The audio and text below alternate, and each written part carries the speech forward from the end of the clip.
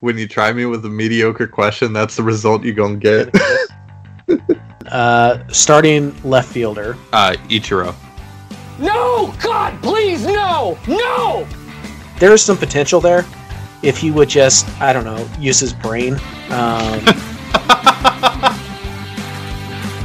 Because, especially, I mean, come on, man. Jerry Dipoto's the GM. Who the hell knows? Looking out my window and this FedEx driver just hit a tree. You are no gentleman. And neither are you. Hey everybody, welcome back to the Soto Mojo podcast. This is Colby Patnode, and I'm joined as always by Ty Gonzalez. Ty, how you doing today? Good, pretty good. Just hoping that my mic is coming through clear. How are we sounding so far? We sounding good? So far, so good.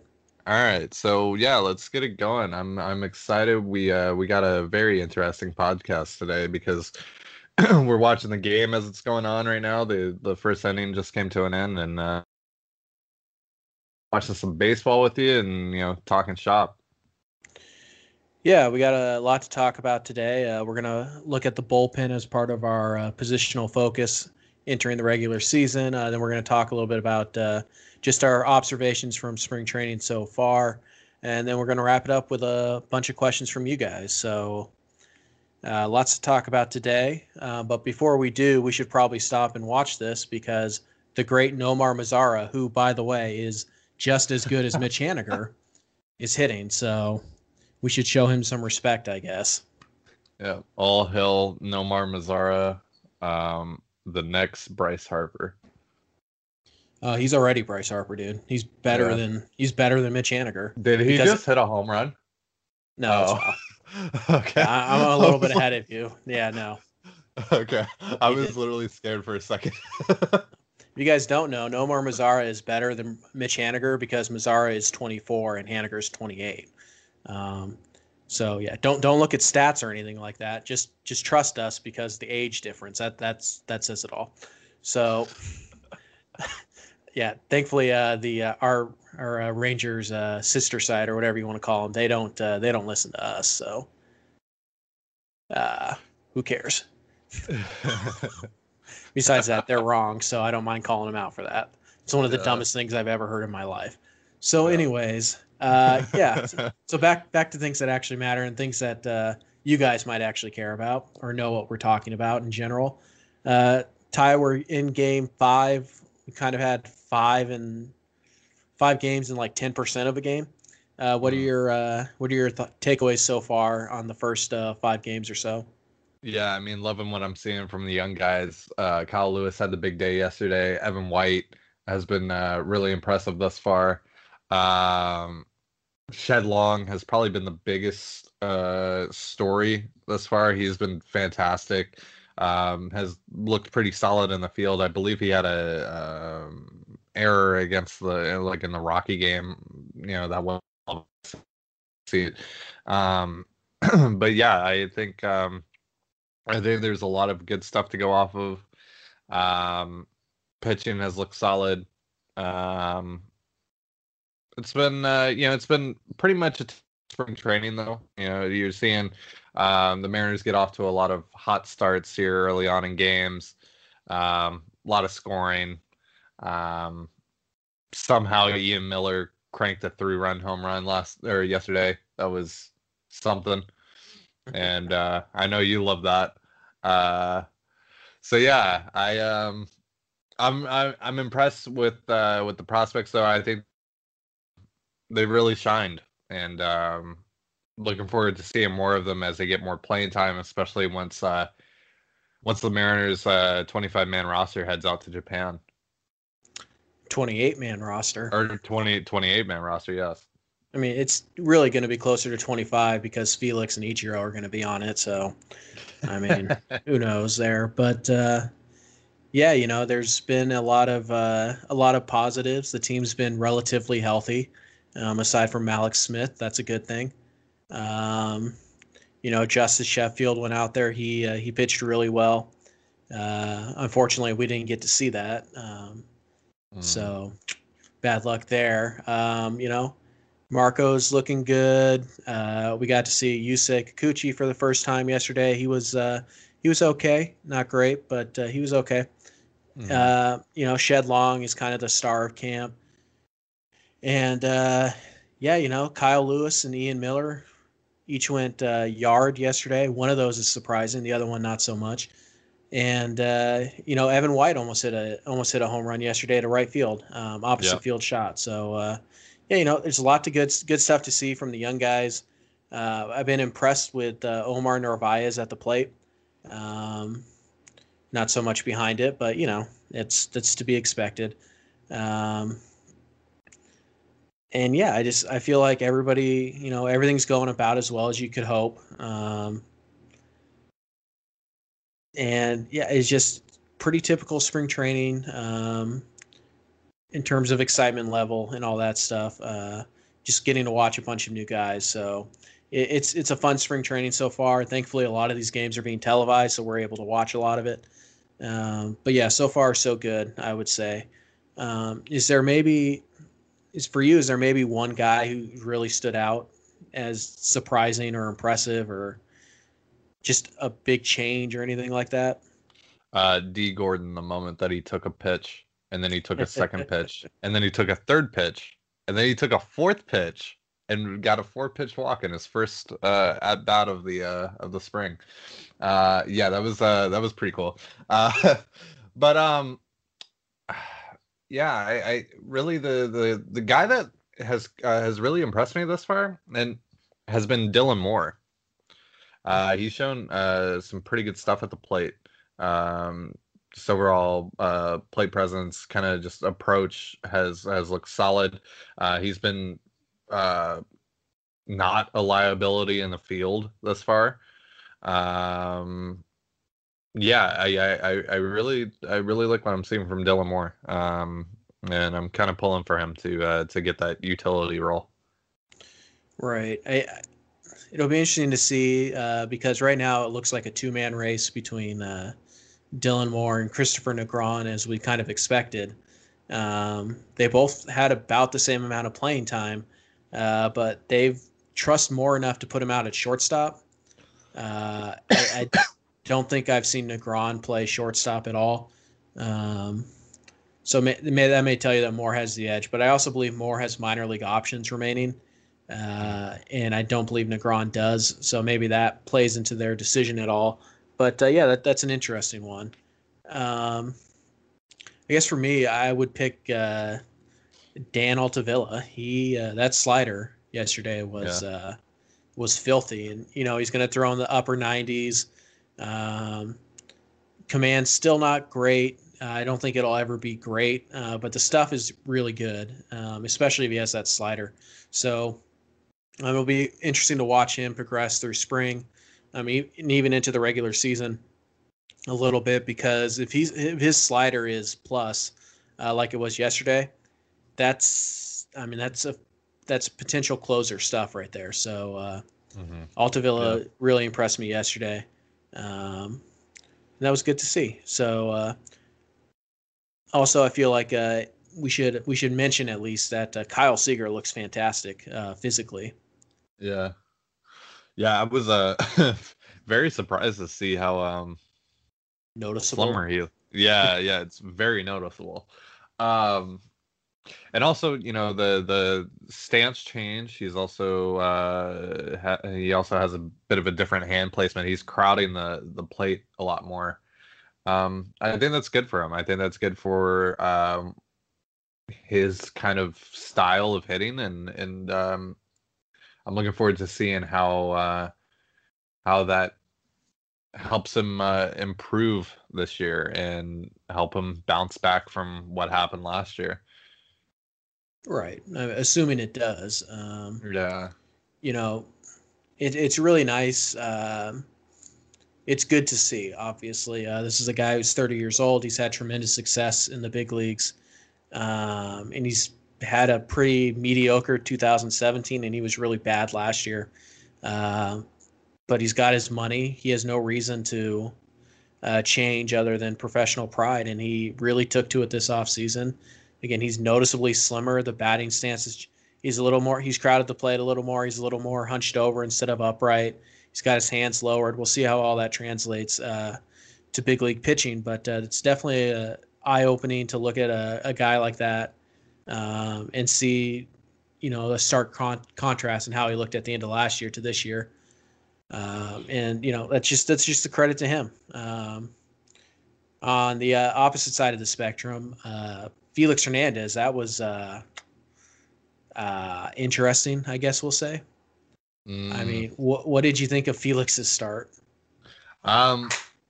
I was actually out, so I didn't get to see it. I just heard things about it. I heard something about like a swinging bunt, or there was some sort of controversy going on with that. But I heard that he wasn't good. So, and that doesn't surprise me. I saw that he is working exclusively out of the stretch now. I don't know if that's really going to help him, especially if he keeps on trying to pound his fastball in there. It's just not going to work. Right. Felix has to adapt to being a deception first pitcher now, because he just doesn't have the arm to overpower guys. So, that's going to be something to watch here as the spring moves forward. I would assume that he'll get his next start in the next couple days. Yeah. But yeah, I'm not too thrilled with that. But again, it's not a season in which you expect to win. At this point, it doesn't really matter to me that Felix is pitching. It's just kind of gross that we have to watch that. But and it's sad, because it's Felix, and seeing someone that has meant a lot to this organization struggle as much as he is, where to the point where he's honestly and arguably one of the worst pitchers in Major League Baseball right now. And it's heartbreaking.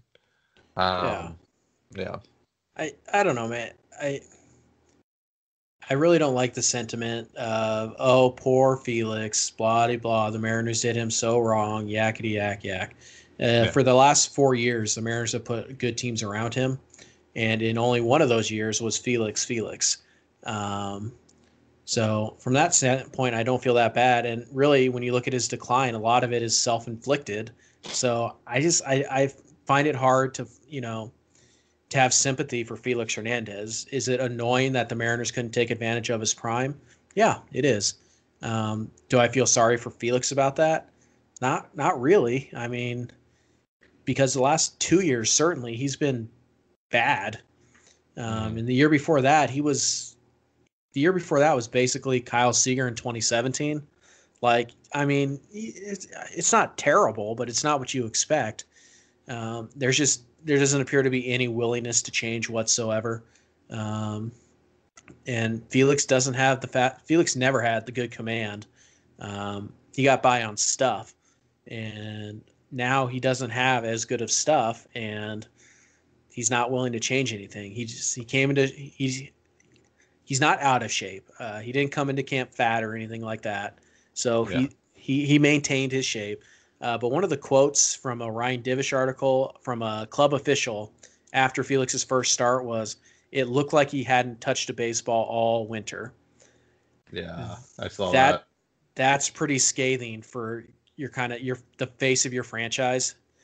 For anybody who works for the team to be willing to come out and say that. And hey, how about that? Kyle Seager with an opposite field double off the wall. That's something new. You'll be seeing that shortly. Yeah. But I'm still looking at Justin Dunn. It's a 3-0 count. Okay. Damn MLB TV. But yeah. But so I don't know. I don't feel too bad for Felix. The start, as in regards to the start, there was a bit of bad luck. There was a swinging bunt that Felix thought was foul. Looked fair to me, but I don't know. They don't have the best camera angles in spring training.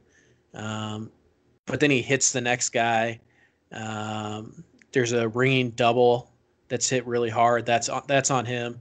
And there was this like little bleeder that looks like somebody like threw it just just over the head of Beckham for a base hit, and there was a ground ball double play that the broadcasters swear was bad luck, but it hit off Felix's glove and it bounded into right field. I don't know. Felix is a little more athletic. Maybe he gets to that ball. But whatever. There was a bit of bad luck. His changeup and curveball are still good pitches.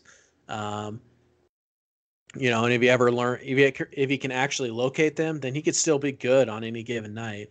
But the fastball was all over the place. They kept saying, "Oh, it's 90 to 92. That's a really good sign."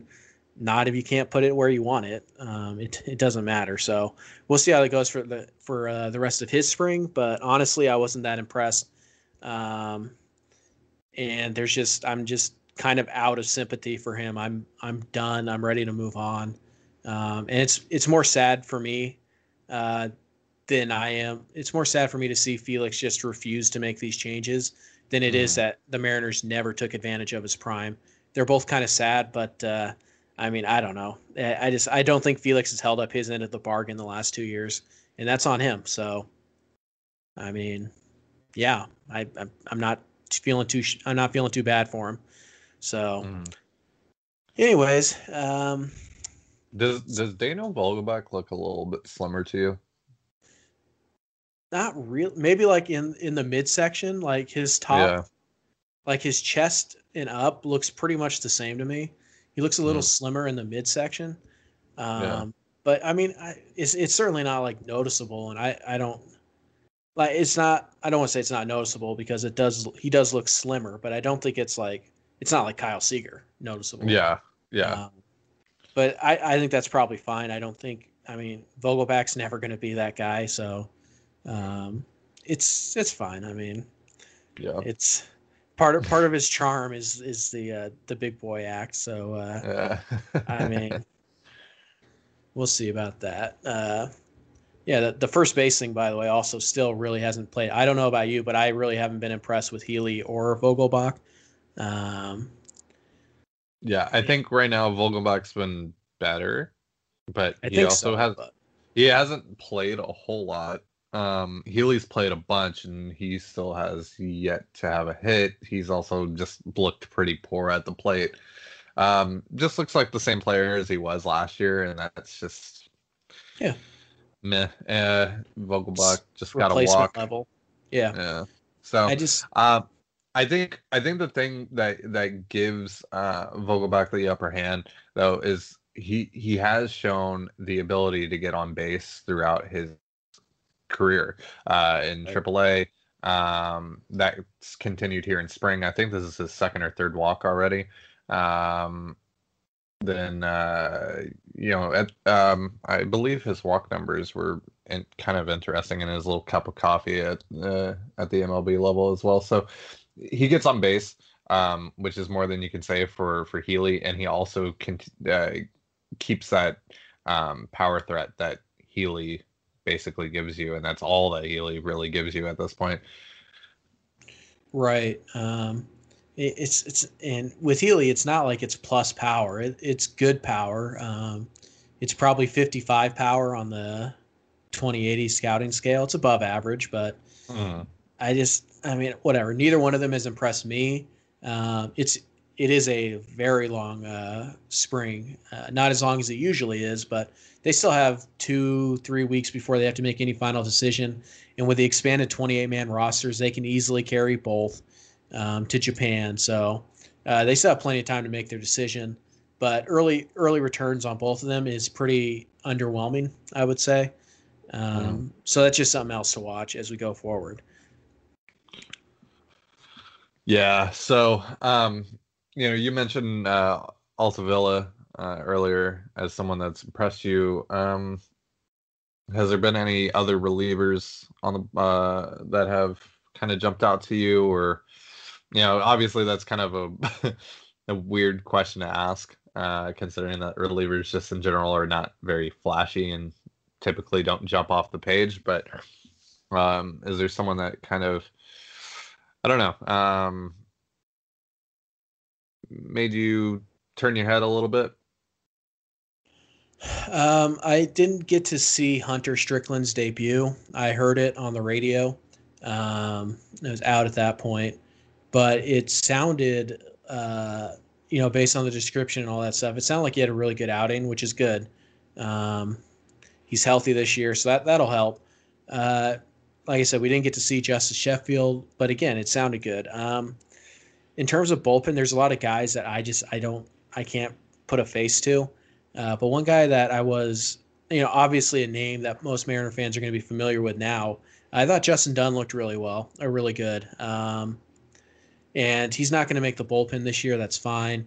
Or at least not out of spring training. But I thought he looked really good. Like you mentioned, Dan Altavilla, I thought looked good. I thought there was some interesting stuff from Alanis. I thought there was a little bit there. Sean Armstrong hasn't looked that great yet.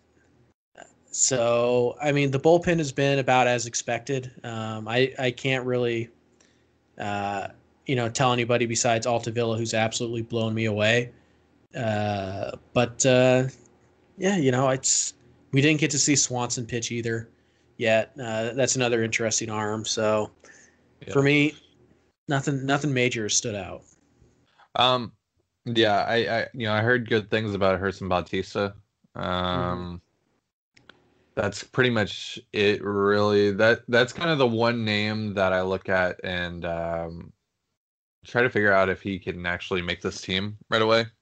Right. It really just comes down to his control and developing a decent enough second pitch to kind of carry him, because right now he's just throwing gas and throwing gas and throwing gas, and that's really it. And he has trouble locating the fastball every now and then as well. So if he can continue to work on his control problems this spring and continue to impress, I wouldn't be surprised to see him on the team. Right. The problem with Bautista, as you mentioned, with the command, but there's also no deception whatsoever to his delivery. He's coming right over the top. You can pick up the ball really quickly. So it's 99 miles an hour, but it's pretty straight, and it's also pretty easy to see coming. And so, the slider is that much more important to him. He has to have a good slider. And right now, I don't know that he does. Fortunately for him, there's really no pressure. If he's bad in the bullpen, they're not going to, release him or anything like that. They'll let him work through some stuff. I'm anxious to see him pitch again. I wish there was some kind of funk to his delivery or something, because 99 and straight is not as good as 94 with arm side run. It's never going to be. So, I think that's a guy that has a shot to make the team. I don't think. You figure Dan Altavilla is a lock to make the team. Hunter Strickland's going to be a lock to make the team. I think Guerin is going to be a lock as well. Mm-hmm. Hey, there you go. So that's cool. I'll let you wait and see it before I say anything. This is your boy, so yeah, we'll see how that goes. But I think Zach Rosscup is also kind of a guy that you can pencil in there. I think they like what they have there with him, and he's an impressive pitcher, which is surprising considering that he's really never found ample opportunity to pitch out of a major league bullpen. Right. So misses a lot of bats. Yeah. Uh-oh. Here we go. That was a pretty nice spare hand, actually. Good for Braden, though.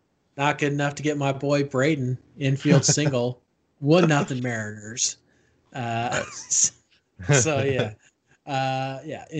case you guys couldn't piece that together, Braden Bishop just hit a infield single for an RBI, a 2-out RBI, clutch. So we've kind of already transitioned to this, but let's talk about the bullpen a little bit. more in depth. If I tell you the Mariners are going to have 7 relievers on their opening day, 25-man roster, when they get back from Japan, who do you think the 7 are? I'm gonna so obviously yes. Strickland, Yep. yeah, Strickland, Guerin, Ross Cup, Altavilla. Here, let me bring up the whole roster just so I don't forget anyone by accident. Right, there's 4. I think Sean Armstrong's a pretty good bet. I would say Armstrong.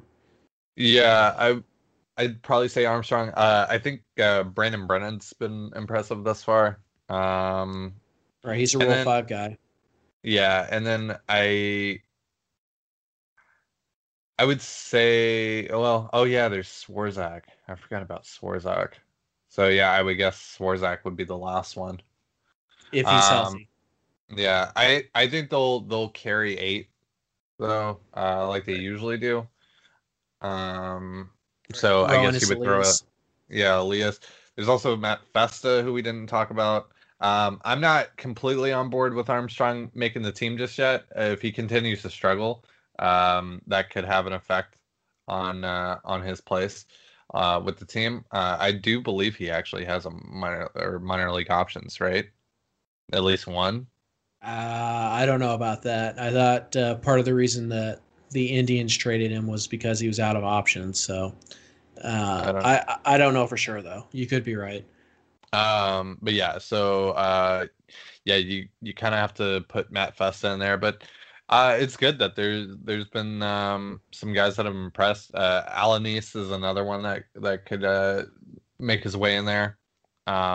But I think there are quite a few names, and also they have some depth. You know, you look at Chasen Bradford, you look at Elias, you look at at Nick Rumbelow. And then obviously, you know, they could put Eric Swanson in there at some point if they don't like him as a starter, or at least not immediately. And just, you know, you got to figure that Wyatt Mills and sure, and Adam Art Warren is gonna make their way at some point. So yeah. Right now, I think Strickland is the closer. It looks that, just judging from what Scott Service has said, it looks like Strickland's the guy.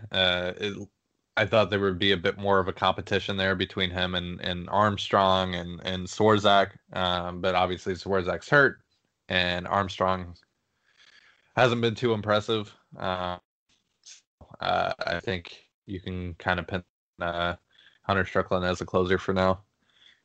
Yeah, I think that's a pretty safe bet. I think they're going to carry Elias. I think that's pretty much guaranteed. I think Elias might have an option left, but I'm not 100% sure on that. I think they're going to Elias and Ross Cup will be the 2 lefties out of the pen.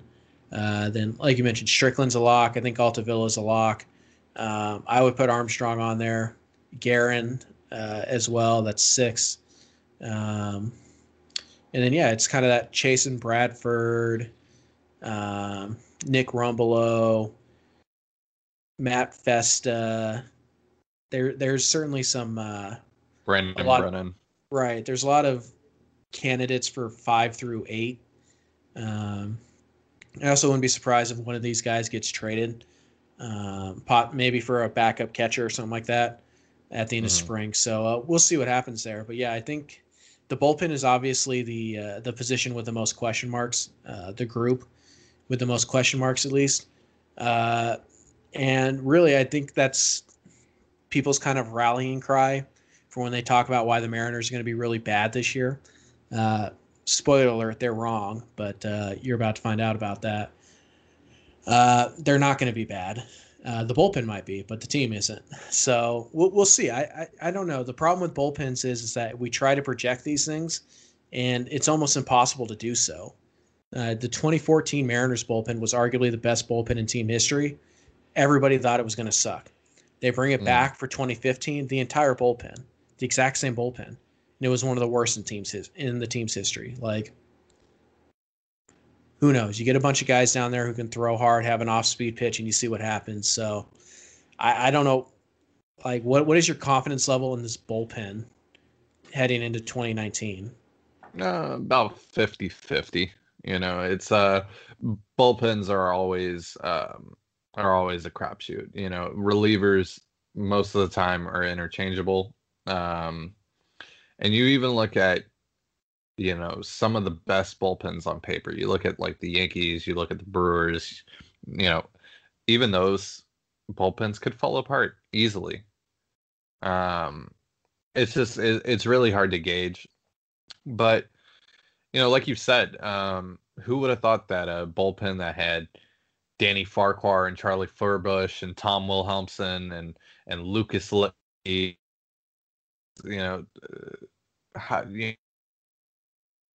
bullpens that the team has ever had. That's just how bullpens are. Really never know. Yeah, it's too tough to know heading into a year how good a bullpen is going to be. And I was thinking about this last night.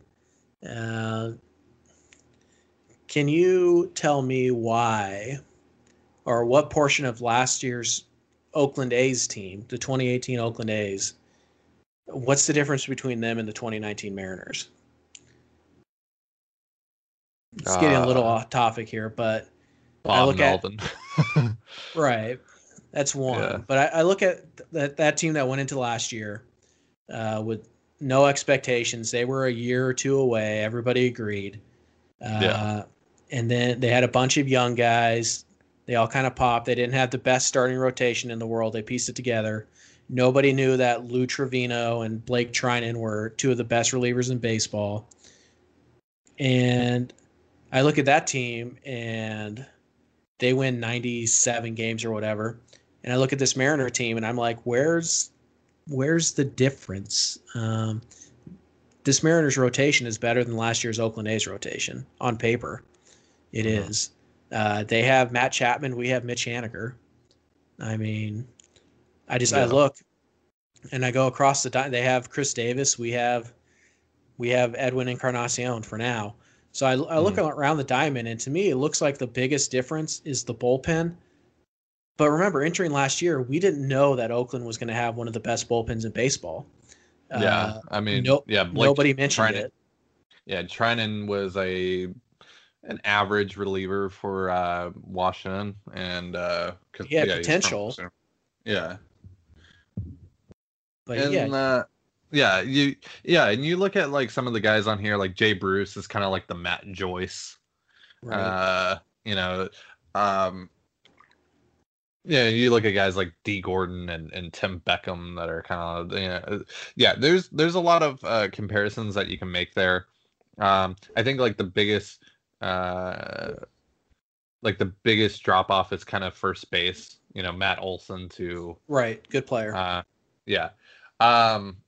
But yeah, I think and there might not be that Jed Lowry type on the team. You don't know what D. Gordon's going to be. You don't know what Tim Beckham's going to be yet.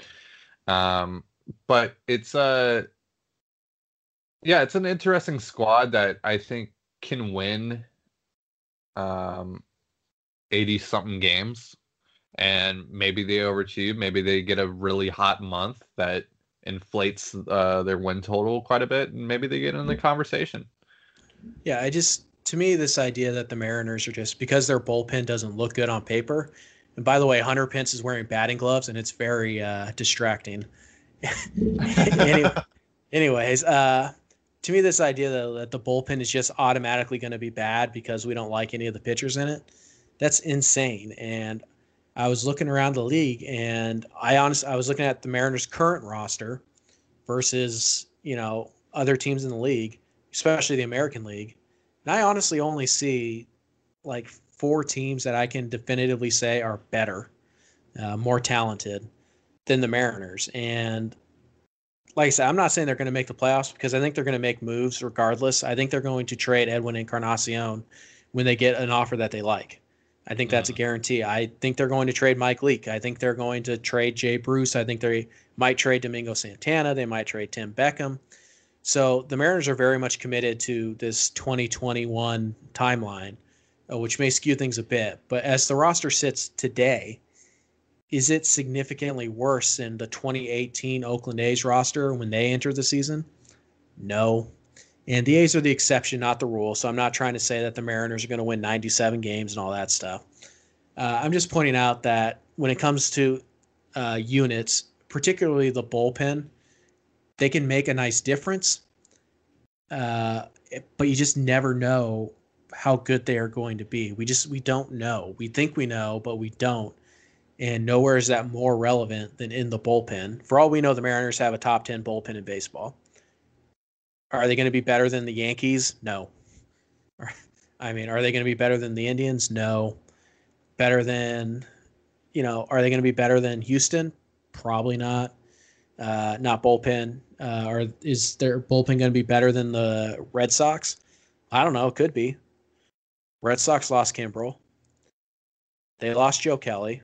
Right, but the good thing between us and the Mariners bullpen and the Astros bullpen is we don't have a woman beater in our bullpen. So not that we know of. So, well, you never know, but we should try to keep it that way. Sean Armstrong's, or not Sean Armstrong's, Hunter Strickland's a little off the wall. So he's a Bryce beater. There's a difference there. Yeah, that's true. And a wall beater. Yeah, although the wall won that fight, as it usually does.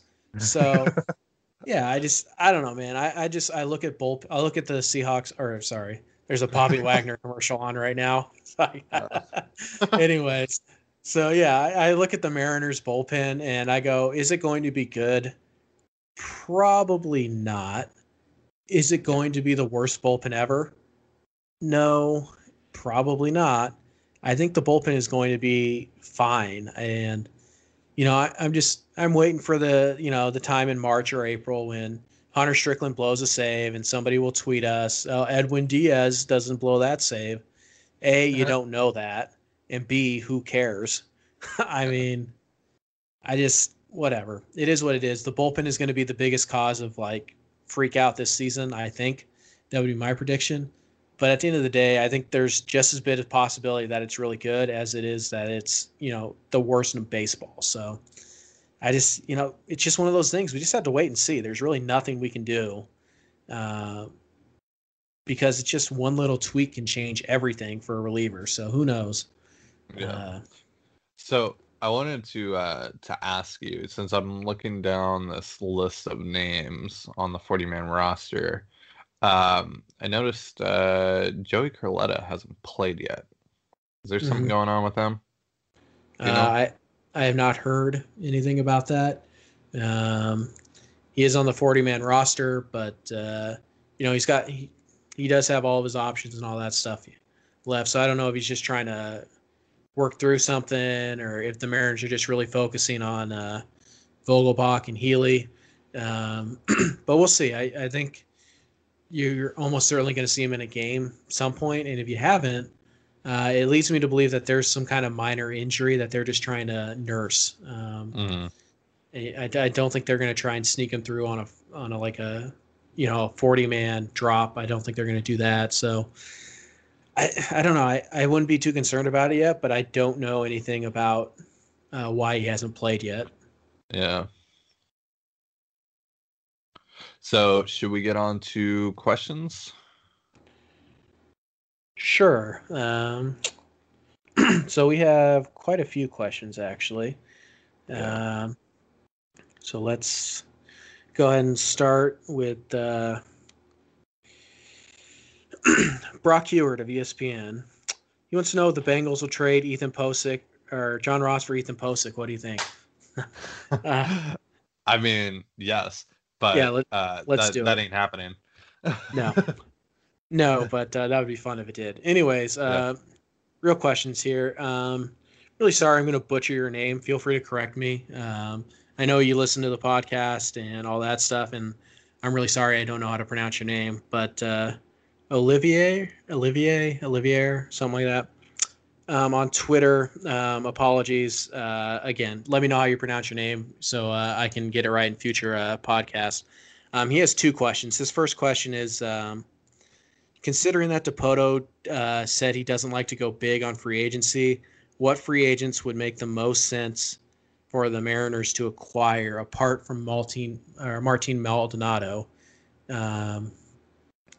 So since he's asked that, Marwin Gonzalez has come off the market.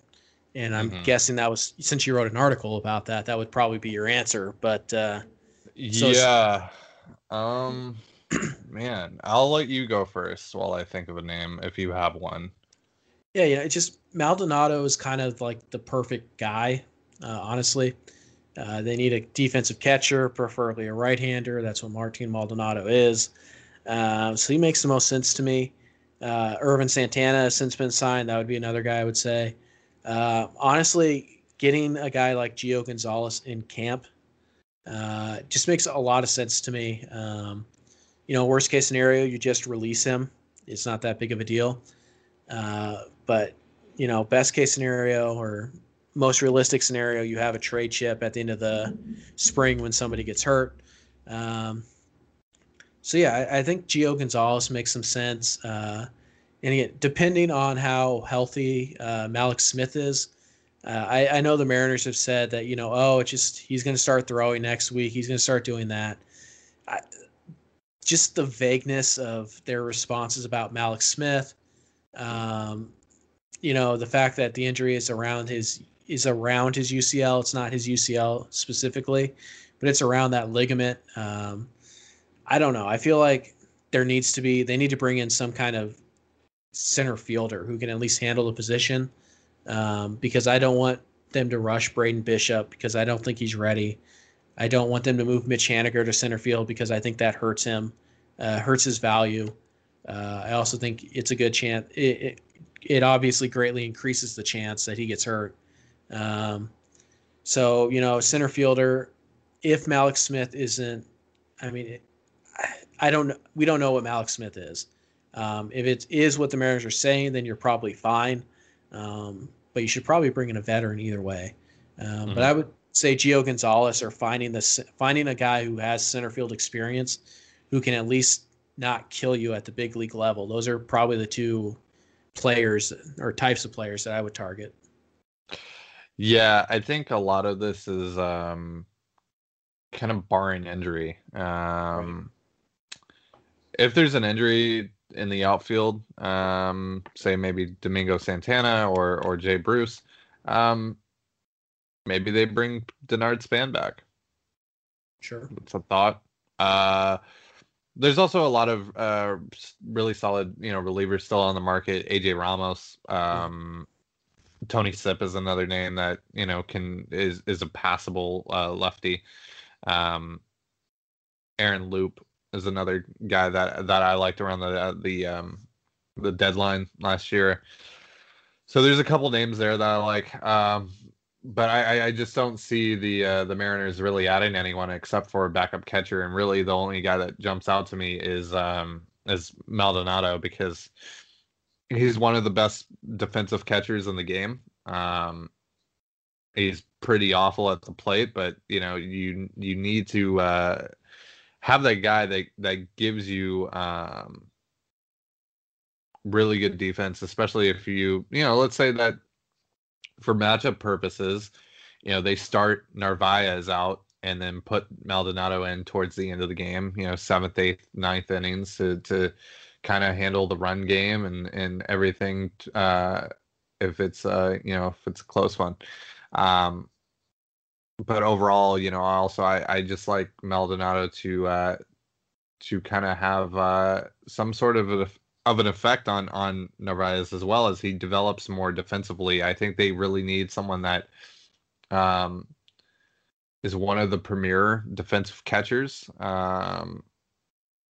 to kind of help Narvaez with the one weakness that he has. Right, and we know that the Mariners are certainly interested in. Oh boy, we know that the Mariners are certainly interested. Jay Bruce with his first hit as a Mariner. They're interested in Maldonado, according to John Heyman, I believe it was. But according to Ryan Divish, they're not really looking to add anybody on a major league deal. And it sounds like Maldonado wants the major league deal for obvious reasons. So that seems pretty stupid, honestly. It seems cheap because Maldonado's probably like a $2 million guy at this stage. So I don't know. It seems kind of cheap to me that the Mariners won't give him that spot because it's not like they don't have guys on their 40-man that they could easily cut and probably get through waivers. So I don't know. That's just something I would like to see them get done. But it also, if they're not willing to give Maldonado a major league deal, they're probably not willing to give anybody a major league deal right now. So yeah, it's about, to give you a good answer, it would be, we would have to know who on the market is willing to take a minor league deal. And we would also have to know how the Mariners feel about Freitas and how they feel about Malik Smith and all that. So, yeah, it's just, it's one of those things. I would still say Gio Gonzalez, adding veteran starting pitcher or a guy who can at least handle center field at the big league level. So those would be my two options. But yeah, when you take Maldonado off the board, that's kind of taking the biggest and most obvious and best fit off the market. So anyways, that's his first question. Second question, he wants to know if we see Ichiro playing for Japan in the 2020 Tokyo Olympics and if we would take him, like if we would select him to be on that team. I mean, I don't really know what the situation is with Japan's team. I don't know what their outfield looks like. It would look like. I mean, sure, he could be a captain or something. I don't know. I think the odds are pretty high that he is a part of the team. Oh my God! What happened? Oh, you're about to see something you did not think was possible. Anyway. Oh my. Okay. All right. Anyways, yeah, so be on the lookout for that.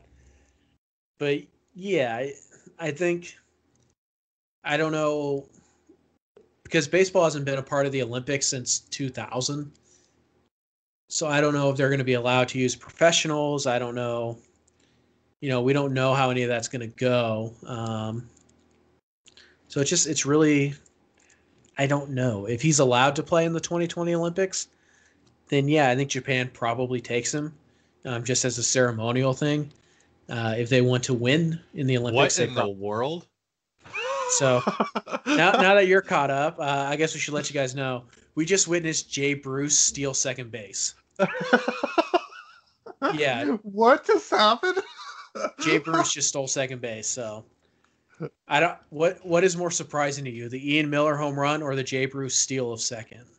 Jeez. God, I'm gonna have to say Jay Bruce's steal because. Yeah, I feel like everybody runs into a home run every once in a while. Yeah, I mean, dude, nothing but respect for my left fielder. There you go. Backup left fielder. Yeah, so that's one of those things you only see in spring training, guys, so enjoy it. Man. So is Vogelback going to come in here with a 3-run home run for Colton? He hasn't yet, so... I'm going to say no, but who knows? Why not? We just watched Jay Bruce steal base. Anything is possible. So anyway, yeah, back to the question. Since the games are in Tokyo, yeah, I expect if professionals are allowed to play, and again, I don't know if they are or aren't. I'm not looking at the Olympics in 2020 right now. But if they are, then I would assume that, Yu Darvish and, pretty much every major league player from Japan would be on that team. So, I mean, why not? Like I said, I don't know the roster crunch. I don't know enough about the Olympic baseball to give you a good answer for that. But my guess would be, sure, he would be on there. Would I take him? I mean, if he's willing to get 0 at-bats, then yeah, sure, why not? And I have unlimited roster space, then yeah, but you probably don't. It's the Olympics after all, so... I can't imagine that the MLB will be okay with that because the Olympics will be in August, right? So that's going to be in the heat of a postseason race and all that. I don't know if they're going to be okay with their players going over there at such a critical time. Right. Plus, isn't the World Baseball Classic in 2021? Isn't that the next one? Probably. I don't know. The World Baseball Classic is really weird with their timing, but I don't know. I don't think major league players are going to be allowed to participate. I think it'll just mostly be amateurs. But to answer the question, like Ichiro's probably not going to be a major league player at that point. Right, but he's not going to be he's certainly not an amateur either. So yeah. I don't know. I don't know enough to give you a good answer, but I'm going to assume that Ichiro won't be allowed to play because he's not an amateur, and right. Professionals certainly are not going to go.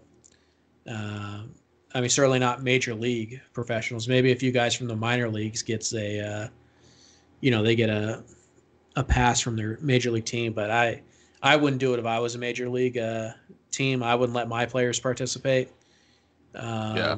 It's too much risk, and it kind of sucks for them. I get it, but at the same time, I'm cutting your check. So but we'll see. Certainly something I'll watch. I'll definitely watch Olympic baseball. I don't know enough about it, and I don't really have much desire to learn that much about it right now. So, interesting question though. Yeah, it's something we hadn't even considered, but good questions. Again, let me know how to pronounce your name so I can get it right next time. And apologies for not getting it right this time. I know, if I'm not mistaken, he lives in Belgium, and he's a Frenchman. So. Yeah, it's nice. We have an international listener, at least one, at least two. Dan, shout out to Dan Nice. Clark. Yeah. Whose Shout name out. is much easier to listen. Whose name is much easier to pronounce. So, But thank you for the question, nonetheless. Appreciate it. Yep. So let's see. Next, we're going to answer a question from William Lofton at WLoft96. We actually get quite a few questions from William, so we appreciate another one. He wants to know if the Mariners are looking at Shed Long as a super utility player, or do they just believe he hasn't found his position yet? So, Ty, why don't you go ahead and take that one? Maybe both. Maybe a bit of both. I think they're going to give him a lot of opportunity at third base because they're going to start preparing for life without Kyle Seager relatively soon. Hopefully in their case they'll be able to find a pretty good deal for Seager at some point over the next year or so. But yeah, I think having that versatility to play the corner outfield spots, play second, play third. I think that's going to be something that they'll really look at and value quite a bit.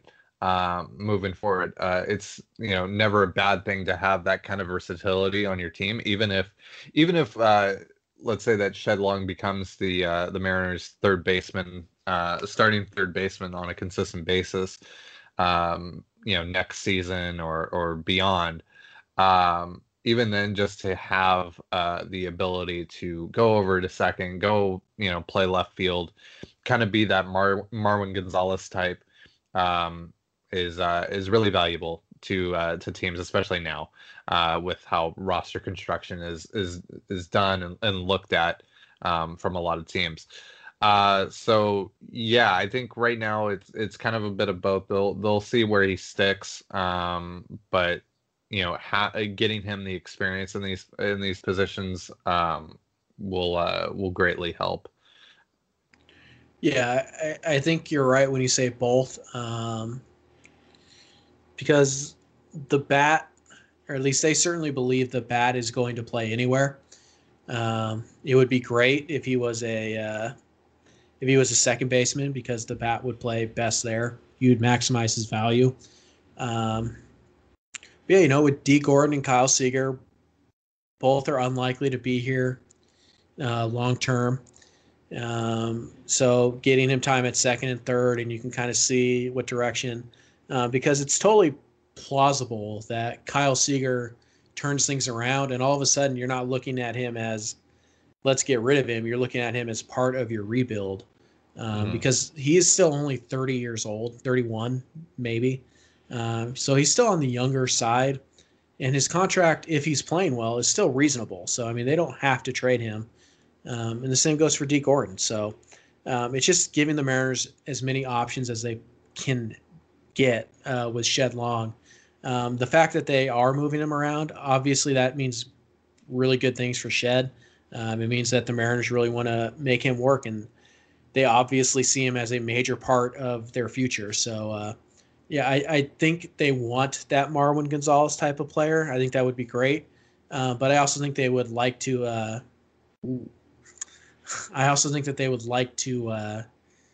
have a primary position for him, and then just have him be able to move around when needed. So, I would say in a perfect world, Shed Long is Marwin Gonzalez. But even Marwin had, a majority of his games played at like first base or left field one year. So, we'll see what happens. But I think, the best case scenario is that he is Marwin Gonzalez. I think that would be a huge hit for the Mariners. Mm-hmm. All right. So once again, thanks for the question, William.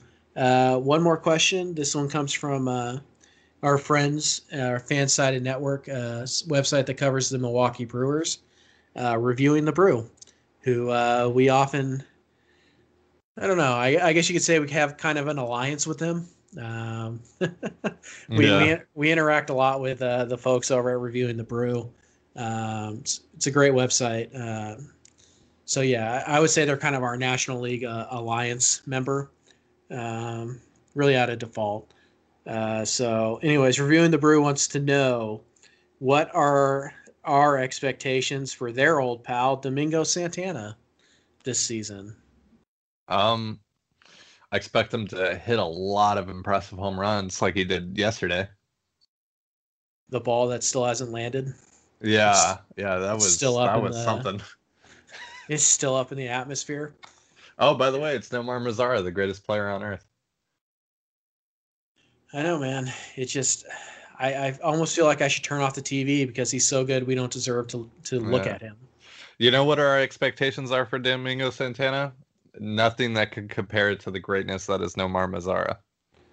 That's right, man. I mean, we all just tremble in the greatness of the 24-year-old Nomar Mazara, who is great because he is 24 years old.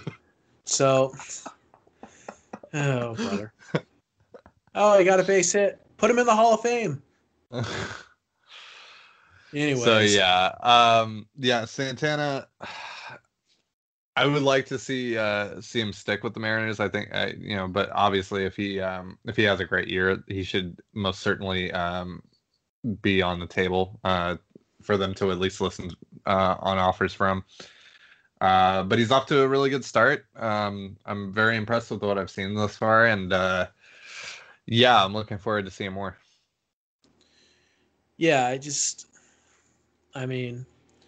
don't know. 2017 is probably going to be his best year. I think you can get to 80% of 2017 and still have a really good player.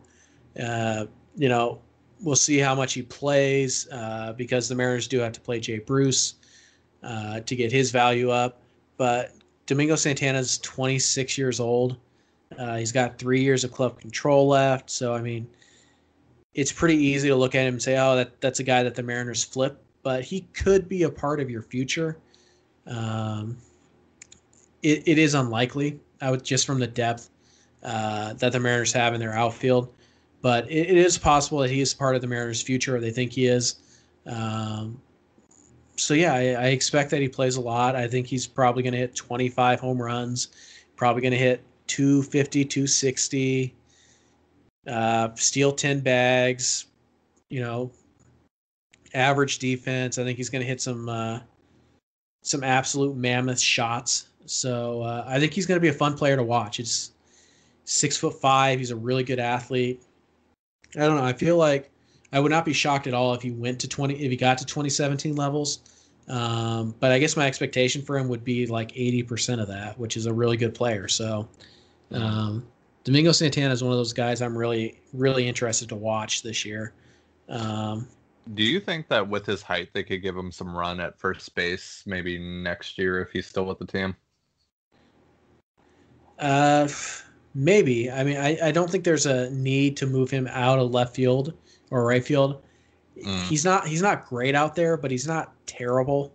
So I don't think there's a need to move him. But in the name of more versatility and all that stuff, it's certainly an option. I mean, we see guys like Jose Martinez for the Cardinals. He's an outfielder who's tall, and he's played first base too. The Cardinals want him in the lineup because he's a really good hitter. He just can't field worth anything. But Domingo Santana is a better defender than him. So I don't know. I think maybe it's possible, but I think the Mariners have pretty aggressively penciled in Evan White as their first baseman as early as next year. But we'll see. We'll see how Evan White's summer goes and all that stuff. I wouldn't be opposed to it. I just think now with Healy and Vogelback and Bruce and even Edwin Encarnacion, I don't know how they could make that work. But sure, why not? I mean, if he's willing to try it, you don't lose anything. So yeah. That was a nice letter there from Guerin to get wisdom out on strikes. Mm-hmm. We'll see how he does this. Runners on the corners, one out. But yeah. Kind of got squeezed on that first hitter too. So yeah. See if you can get the worst hitter in baseball to ground into a double play. So yeah, thanks for all the questions, guys. Really do appreciate it. That's basically all we have on our show sheet. So there you go. So Ty, you have any final words before we wrap this up? I'm just really excited by what I've seen thus far.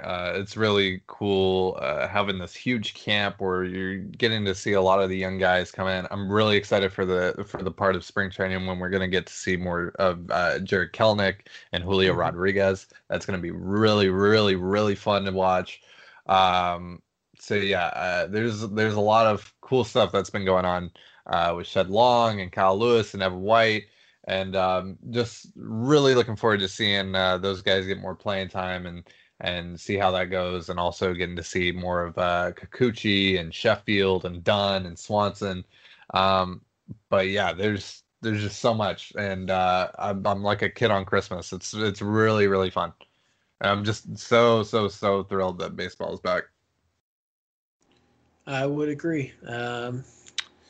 It's a great time of year, guys. I haven't been this excited for a Mariners season in a long time.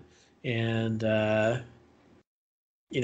that's saying something because for most of the last 5 years, the Mariners have entered their season with playoff expectations. And this year, they're certainly not saying that. And I'm really excited for it. So I guess I'll use my sign-off time to let you guys in on a couple things we're doing at the website.